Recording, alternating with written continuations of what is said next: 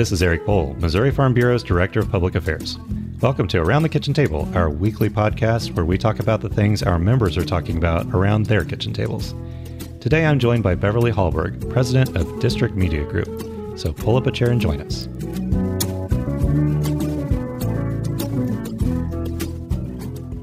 Welcome to our podcast, Beverly. Thank you so much for having me. Great to have you here.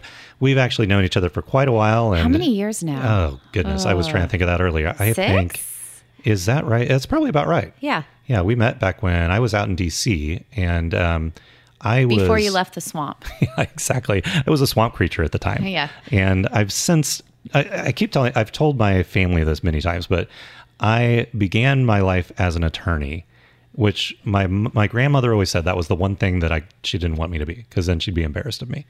And so, I started there. Then I went to Congress, and now I'm technically registered as a lobbyist. So you're one of the most hated people that there can be in the country. I keep going down. I don't think there's anything lower. Maybe joining the media, maybe the only place I could poll lower. As long as you're not fake news, I'm sure it's okay. Exactly. So step up. Exactly. So we did meet back when I was out in D.C. and I was working for Congresswoman Hartzler as her chief of staff. And one of the things that we were involved in was something that was a fairly sensitive issue, a conservative issue that was hard to talk about. And so someone suggested that we get in touch with you to maybe talk with her a little bit about ways to communicate better.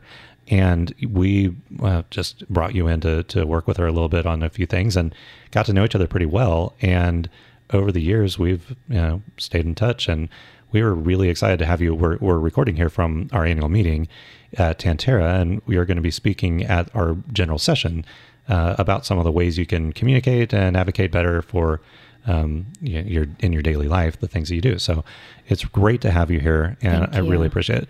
I will also say I am super nervous because, number one, you're a communications professional, and I'm not. I have that dreaded title of media consultant. Most people don't trust me. It's not quite as bad as lobbyist, but yeah, it's a few steps above, I'd say. Yeah.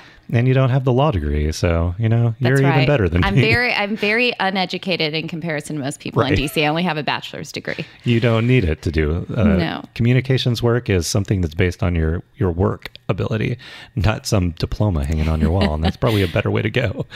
Well, and the reason I'm so nervous too, and I just displayed why, is you are also the host of a podcast called Filler Words. And I've also told, my sound engineer that my podcast is about 90% composed of filler words. So I apologize for that, but I hope you're not counting. I think that's flattering, and I love that you listen to it and you've given us feedback. It's fairly new, so I co-host it with Mike Pratt, who is the Digital Service Director at the American Enterprise Institute in Washington, D.C. So we only started it in about May, so it's newer for both of us. So thank you for listening and giving feedback, and I'm glad you listen. Yeah, and what all do you do? What's your goal with Filler Words? Oh gosh, well, it wasn't even my idea. I've known Mike Pratt for a long time. We've worked together on various projects, and we just have a good friendship. And he said to me, why don't we do a podcast? I was like, all right, podcasts are on the rise. So I do find that is fairly interesting. And I've been kind of looking into why podcasts are on the rise just from a communication standpoint. I think it's a variety of factors, but I think one of the reasons is I think people are trying to push back on the soundbite culture that we have. Soundbites, of course, do rule media, especially when you have Twitter these days, with how many characters you have. And I think there is a desire for people to connect and fully understand issues, and podcasts are done in an entertaining way. And it also has features that you would see in social media, in that you can self-select what you want to listen to. So you can have a certain niche. So what Mike and I wanted to do, since we both work in communication, was to focus on communication flops and wins and make it fun. And since I give out tips with my company, communication tips, we thought we'd turn it into a podcast that focuses on what's happened entertainment and culture and sports and politics and the news. And these days, it's all kind of blending together. Right. Absolutely. And then to bring on different guests who work in the communications field for people to learn from. So whether that's a producer from Fox News who we've had on, people who are social media gurus. We have someone coming on this week who is a video producer, so to talk about making videos. So I've really enjoyed it. It does take time. I know, having a podcast, it takes time, but it's been something that's allowed me.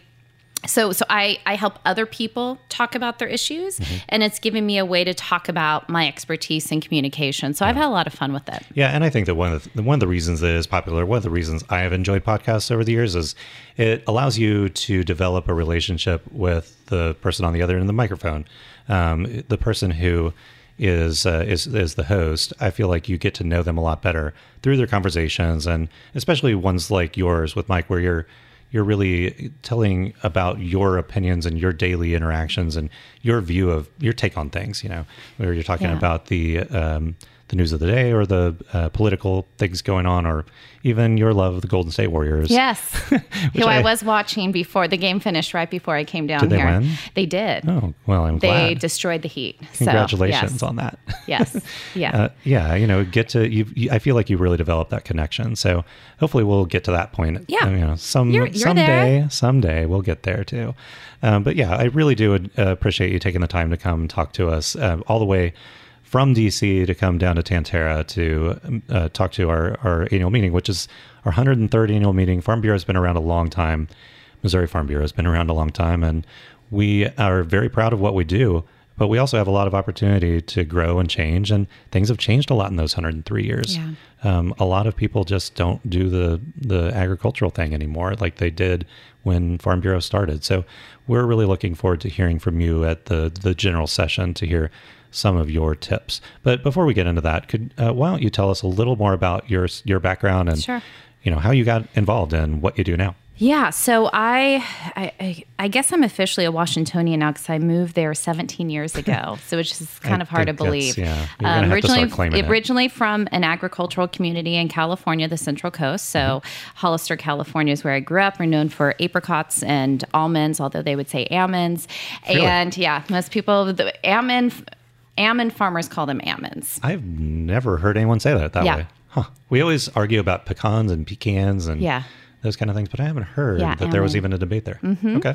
So I never lived in a house that didn't have a lemon tree already growing in the backyard. So agriculture was just a big thing. I would say produce alone was the biggest switch for me moving to DC. Yeah. I was like, this is not an avocado. It's not supposed to be this hard. But no, there was an internship that opened up. I was working or studying radio and television broadcasting. And before my senior year, I went to Washington, DC to work for a nonprofit organization that had a studio. It was great. They said, do you want to come work here after your senior year? And I was like, great. I don't have to look for a job. I have a job already built in. And so it's called the Leadership Institute. And not only did we produce videos there, but also it's a training organization. Yeah, so very well respected. Yeah, I started taking over the training of helping people be interviewed about a year after I got there. And so I was there for about 7.5 years, did a lot of freelance video production work. So my background really is in producing and editing, and just realized that most people freeze up once the camera is recording. And so I looked into the market and who was helping people with media training and helping them be comfortable and be prepared and concise in responses. And unless you're part of a PR firm where somebody had just a small aspect of that, nobody was really doing it. So I wanted to develop the business, started District Media Group almost 10 years ago. And now have been training members of Congress, which is where I met you, training state legislators. I really like working on the state level. Is another reason I'm excited to be here today. But also policy analysts, individuals in academia. We even work with venture capitalists. So these days, it's very common for people to have to speak on camera. We also do public speaking training as well. So just overall a communications firm. Wow. Yeah, you definitely have a lot on your plate. And you travel quite a bit for your work, don't you? How often are you on the road? This month, every week I'm gone. So I'll have a few days back. But I'd say I'm on the road once every 10 days. Wow. Yeah. That's quite a bit. I bet you're racking up the miles. You do, and you stick with one airline, and it's beneficial. That's very good. Yeah. I guess the other big question I have then is, what do you do with Dre when you're on the road? Yes, I do have an English bulldog. Since he's a bully, he's named after Draymond Green of the Warriors, who is the bully, if people are basketball fans out there. Well, I currently sold my condo, and I'm living with my best friend, and she has a black lab, and they hang out together. So when she travels, I watch, and vice versa. That is really nice. But I'll always miss him terribly. I'm sure that's right. Yeah. He's so cute. He's adorable. I love seeing his pictures. He's not a very good dog as far as he's gets scared and is very anxious about everything. He was separated from his siblings or when he was his litter because they all scared him. So he's very good with people he knows, but new people... Well, but he takes great photos. He's very photogenic. He is. And that's where I know him from because I've never met him myself. Yeah. But I always, I love English Bulldogs just because of the fact that they look so old and grumpy. Mm-hmm. And I've always aspired to be an old and grumpy person. Yeah. So I feel like they're kind of my spirit animal, and I'm someday going to be just like an English Bulldog, wrinkly, grumpy, and old. Mm-hmm. So that's what I aspire to. Anyway. Well, we did want to get to talk a little bit more about what it is that you're here to talk about with us at our annual meeting. One of the biggest problems we face, like as I mentioned, is that there's a big disconnect between what farmers and ranchers do and what the public's understanding is of it. And we showed some kind of funny examples at our dinner actually this evening, of people saying stupid things on the street. The chocolate milk comes from brown cows and that kind of stuff. And Congressman Jason Smith told a story about how he was asking a state senator, I believe it was, where hamburger meat comes from. And she said, well, everyone knows it's when the cow sheds its weight once a year. And he just looked at her like, you got to be kidding me, right? And that's what she thought. Yeah. And he said, no, when they shed it once in their life. So those type of things. And that's, a very well-educated person, a person with a master's degree who thinks that. And an elected official, even more scary. But those are the type of things that we're really facing in our industry. And what the point of our annual meeting this year is just to try to display that it's not someone else's job to turn that around or to change, to spread the story. It's every individual's job to tell that story. And it's a hard story to tell because there's a lot of emotion involved. So what are some of the things that you're going to talk with us about and tips we can take? Well, I want to start with just a little bit of context in that I think when it comes to the agricultural community and even talking about farming and ranching, I would have never thought this would be an occupation that could be demonized. Mm-hmm. Yeah. But there's been an increasing amount of demonization of food and how it's processed, and almost has become a religion for people in how they think about how they eat. And I think people should be able to make great decisions about what they eat, and they should know what's in it, and that's all well and good. But I think there's a lot of misinformation. So one of the tips I'm going to give tomorrow is when you do have this almost demonization of people in this industry, you have this lack of information because it's not true what people are saying. There's often a defensive posture and a strong desire to fully educate people, and then people don't want to listen to you. Right. Absolutely. So it's like, let me cram all this stuff into your head so you realize that we're right and you're wrong, or what you've been told is wrong. Right. And so a lot of this is finding ways. People that you interact with, first of all, listen to them. So a lot about communicating well is listening and finding out your audience, what is it that they care about? Right. So this individual, is it GMOs that they think are horrible? Well, do they understand what GMOs are? And could you explain that? Are they worried about the way animals are treated? So try to find that touch point about why this individual cares about what they do. So there's listening. Because sometimes you're going to determine there's not any point in talking to someone if their mind's already made up and they're not willing to hear. Mm-hmm. So I think it's important to know who should you have a conversation with, who should you not. And from there, it's trying to find common ground with people. So let's say you do have somebody who thinks animals are treated poorly, whether it's cattle or pigs or fill in the blank, is to start with, I agree with you. We want cattle to be treated well. Mm-hmm. I care about the animals on our farm. Mm-hmm. So to show that there is a care, find that common ground before you get into where there is some misinformation. So I find common ground. If you can agree on a goal, then people tend to listen to where you disagree on how to get there. Right, sure. So common ground is a big one, but a lot of this is about sharing your own personal experience. I have a feeling very few people have a negative view of farmers and ranchers if they grew up around it. Yeah. So a lot of right. it is using your own examples to illustrate it. And I think that's what's the most powerful thing is figure out what do people care about, find the common ground, and then share your own story about what you do in your own agricultural business. That's great advice. And that reminds me of when I was in DC, I had taped up to the bottom of my monitor on my computer the phrase that, and I don't know that he's the one that necessarily invented this, but it was attributed to him a few times that Jack Kemp had the Kemp rule, which I think Paul Ryan is the one who talks about as the Kemp rule. And that is, people don't care what you know until they know that you care.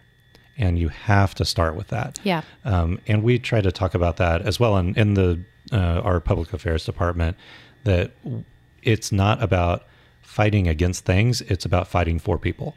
And if there is, say, something that could be taken as a NIMBY issue and not in my backyard. We have a power line that's trying to be put in across northern Missouri. It's called the Clean Line or the Grain Belt Express, that is taking wind farm energy from like Kansas or Nebraska or something, going across Missouri to be sold on the East Coast. And there's a lot of people that don't want that line to go through their yard, but it's not the way to tell that story is not to talk about how we don't want a power line. It's we want these people to be treated right and be treated fairly.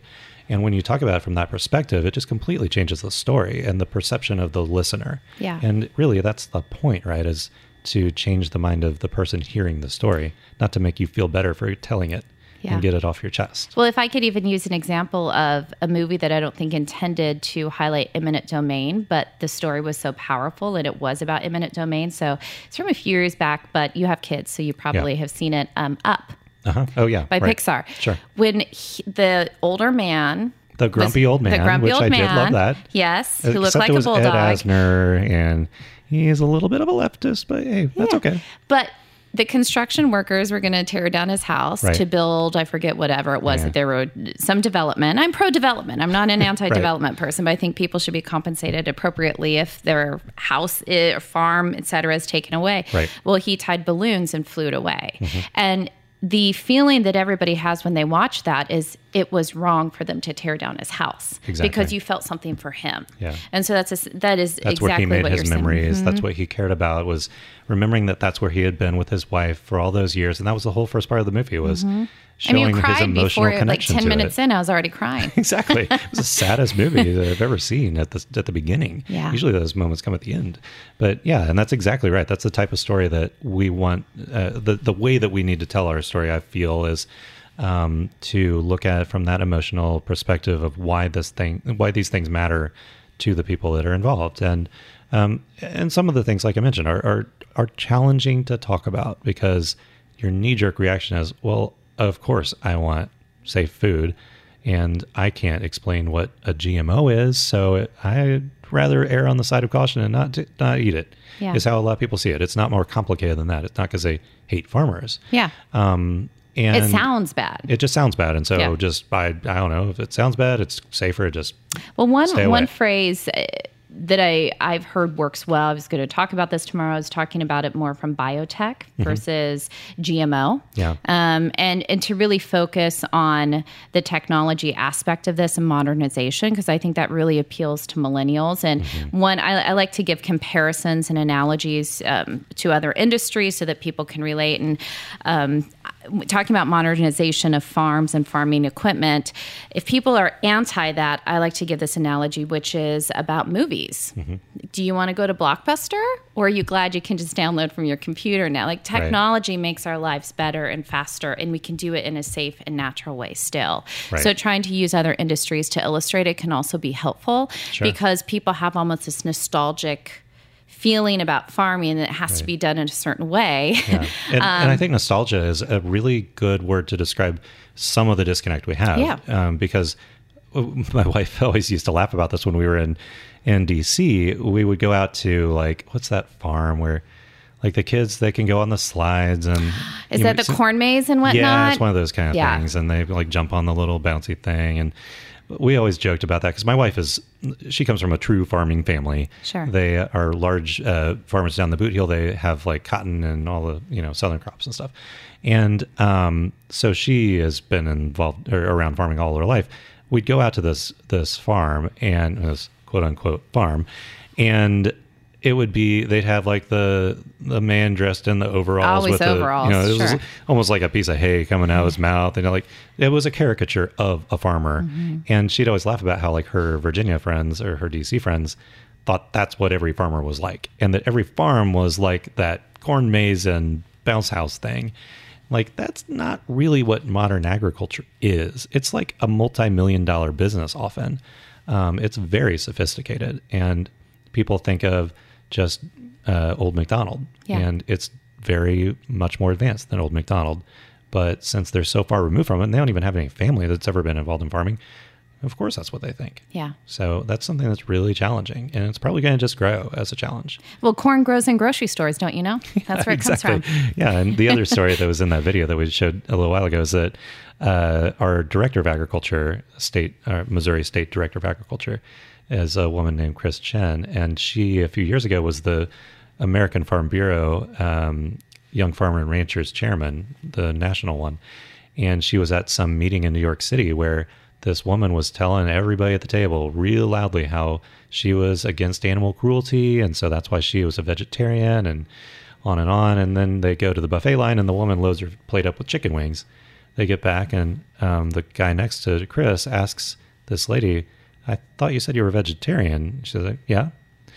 And the guy's like, well, then why are you eating those chicken wings? And she holds one up and goes, well, these grow back. Yeah, the gasp, exactly. Oh my goodness. Wow. How can you be that out of touch with reality? But that's what we're up against. So it's a challenging thing. And I think that your tips about listening first, that is the hardest step. It's hard. It's the first step, but it's the most effective step, but it's probably the hardest step. And I like even the podcast used to talk about the kitchen table, and I do think so many of these issues, you change public opinion based on everybody talking to the people in their lives. You have to have that personal connection. So I do think that there is a deep divide between federal and states these days. And I really enjoy coming and working on the state level with individuals because I see that's where a lot of movement can happen. Yeah. DC, DC changes the narrative, but I see where there's really change in the way people think about things is usually in local communities and who they interact with. Yeah. So that's why I think it is a good idea to talk to the people in your life. That's how you change things. One of the things I like to do, I was mentioning to you, I was in Charlotte yesterday, talking to people what they think about different policy issues. Had a long conversation with my 21-year-old nephew about net neutrality. I wanted to see what he thought. He loves computers. And I try to get myself outside of it to just, what are people thinking? What are they hearing? Because you have to have insight into them before you can even communicate. I often feel DC is talking just cross. They're not even connecting with people because they don't even know what they care about. Right. They're telling them what they want to say rather than trying to figure out what the other person needs to hear or wants to hear and how they could connect with them. I think that's absolutely right. And I appreciate exactly what you said about seeing that on the local level and the state level, you can actually affect more change. I think that's one of the things that sometimes I got a little bit frustrated and disenchanted in DC, as I think everyone does on some level when they work there, with feeling like you aren't making any difference and you keep doing the same thing month after month, year after year, having the same arguments over and over and nothing seems to change. And on that local level, things actually can move and change. Yeah. So I think that is really where people hear so much on the news about the national issues, but if they would go to their city council or run for state rep, you can actually pass laws, and the governor actually signs the bills. It's weird how things actually move and get done on a smaller local level, and that is a way that Farm Bureau has actually been extremely effective. Yeah. In the past 103 years, is that they've developed that grassroots system of every county has a Farm Bureau, every county has a board. And so they are by default required to have a lot of people involved in the system, and they learn how to work together with other counties and get things moved. And that's how my boss got started. Vicky Hartzler began as a county board member in Farm Bureau and was the county president. And then I was just looking through our list of like county presidents last night because we had to announce like who won the gold stars for whatever. And as I was reading through those names, I thought, man, a lot of these people sound really familiar. And then I realized, oh, that's because they were Vicky's county coordinators for her campaign. And she met them because of her service in Farm Bureau. Yeah. And it really is that grassroots ground up. It works. It makes a big difference. And then if you really want to go make change in Washington, maybe that's a way to get started. Well, I'd say one place you could make some changes are EPA regulations because I would say for farmers, that's the agricultural community, that's got to be one of the toughest, or the EPA regulations, because of course those aren't done on the state and local level. Those are done from the federal bureaucracy. And I think those oftentimes are the hardest areas to message and talk to people about. And that's where one of the themes I like to bring out when it comes to some federal regulations is that people who own this land will take better care of it than the government. Right. And try to get that feeling like they care about the land. It is their livelihood. And because I think when people think, you hear about these regulations, well, we want to keep the land safe and clean and all these things. That's a great common ground. Sure. Awesome. We all agree with that. We all agree with that. But who does it better? Yeah. And, sometimes it requires more education and knowledge about how to properly do that. And, we saw that in the 1930s with the Soil Conservation Service after the Dust Bowl. The government started a program, but by and large, a lot of it was education about better practices. Sure. And they were implemented, and we haven't had that problem come back since because the farmers are taking care of their land in another way. And also that's a big role of extension, which our land grant universities are very good at and very involved. They're really the only other entity that has an office in every county across the state because they're required to be involved in every county and spread that knowledge out to the people on the ground so that they know how to do it. And I think you're right. That's one of the hardest issues to message is the regulations and from environmental perspective. And probably one of the most effective things that Farm Bureau's done in Missouri over the past few years is when the Waters of the U.S. Regulation came out. We have, I think sometimes, especially on regulatory issues, we have this tendency to talk like we're accountants and talk about the numbers and talk about the facts in the subsection SP, subcategory 1, and that doesn't get across to people. And one of the things that Farm Bureau did, and this was well before my time here, but they decided, you know what, let's put together a parody video of the Let It Go song from Frozen, which was hot back then.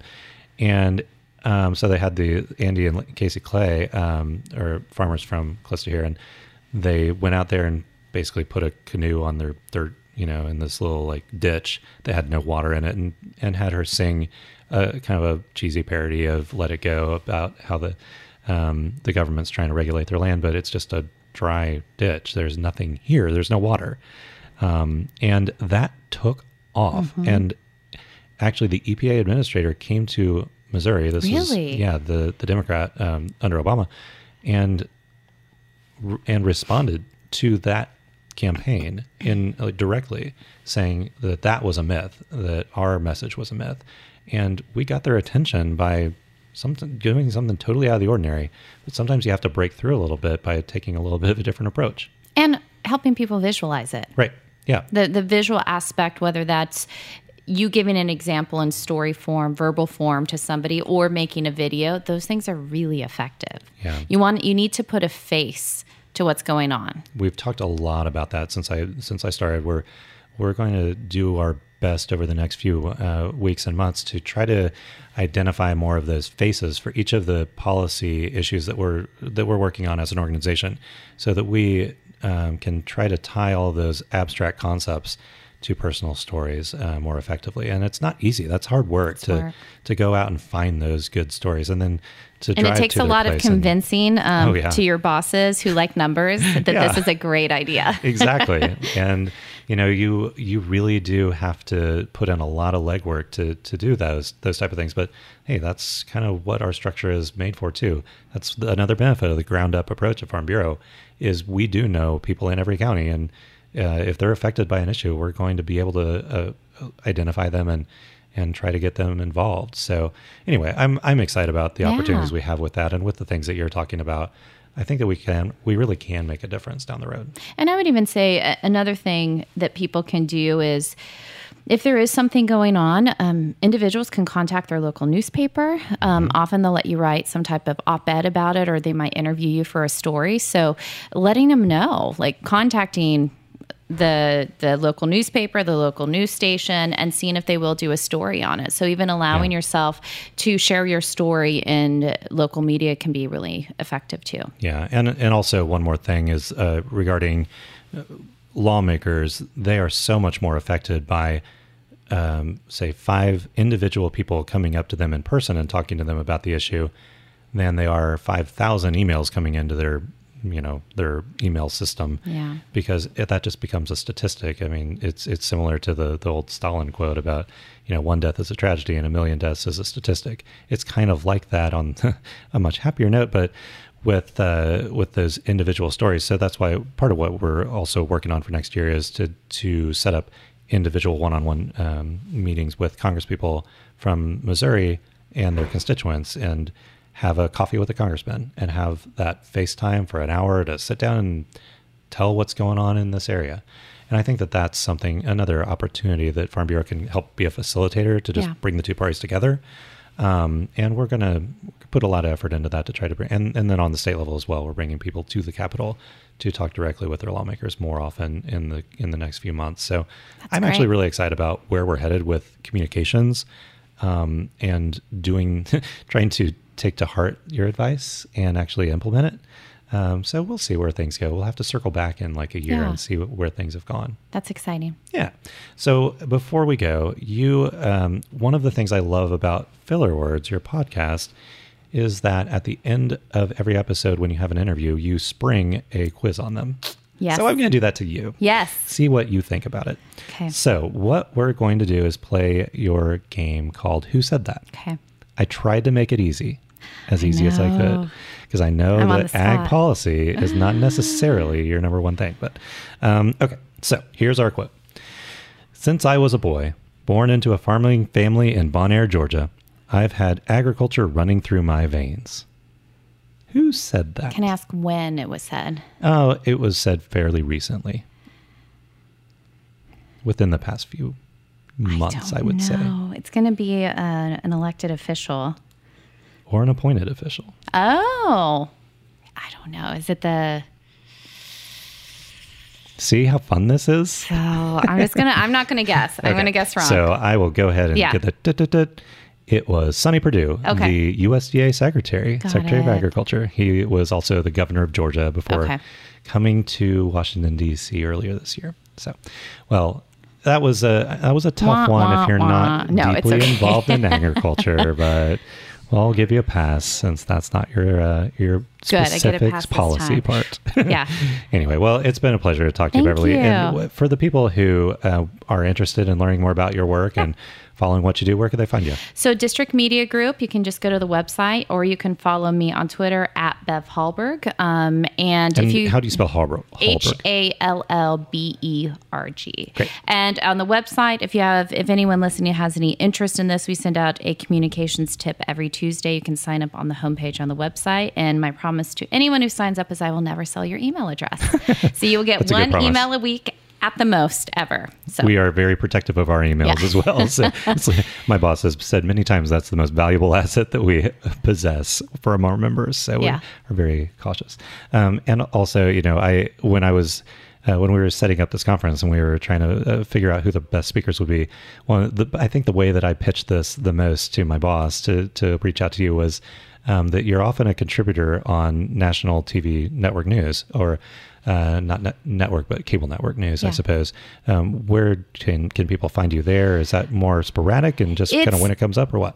I'm on either Fox News or Fox Business around 3 times a week, or when I'm traveling more, it's harder. But I'm on Fox Business's Charles Payne show, so the 6 o'clock show, and often do Fox News on weekends. So that's where you can see me. Yeah, well, but it's kind of sporadic. It just depends. I mean, I don't comment on hurricanes or North Korea, but I do talk a lot about policy and communication. Yeah. I talk about Twitter a lot these days that because right? the president tweets a lot. So that ends up being a lot of questions that I... That's understandable. And I know as a woman in Washington, D.C., I think you've had a lot to talk about as well about how to respond to crises when men didn't necessarily behave well. I've been talking a lot about tax policy and sexual harassment. Those have been the... How fun. Two exciting topics.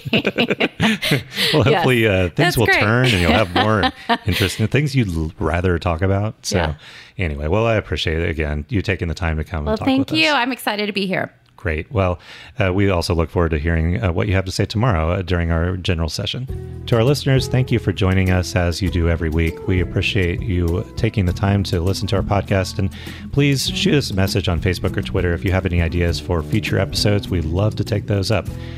Until next week, we are signing off. Thank you.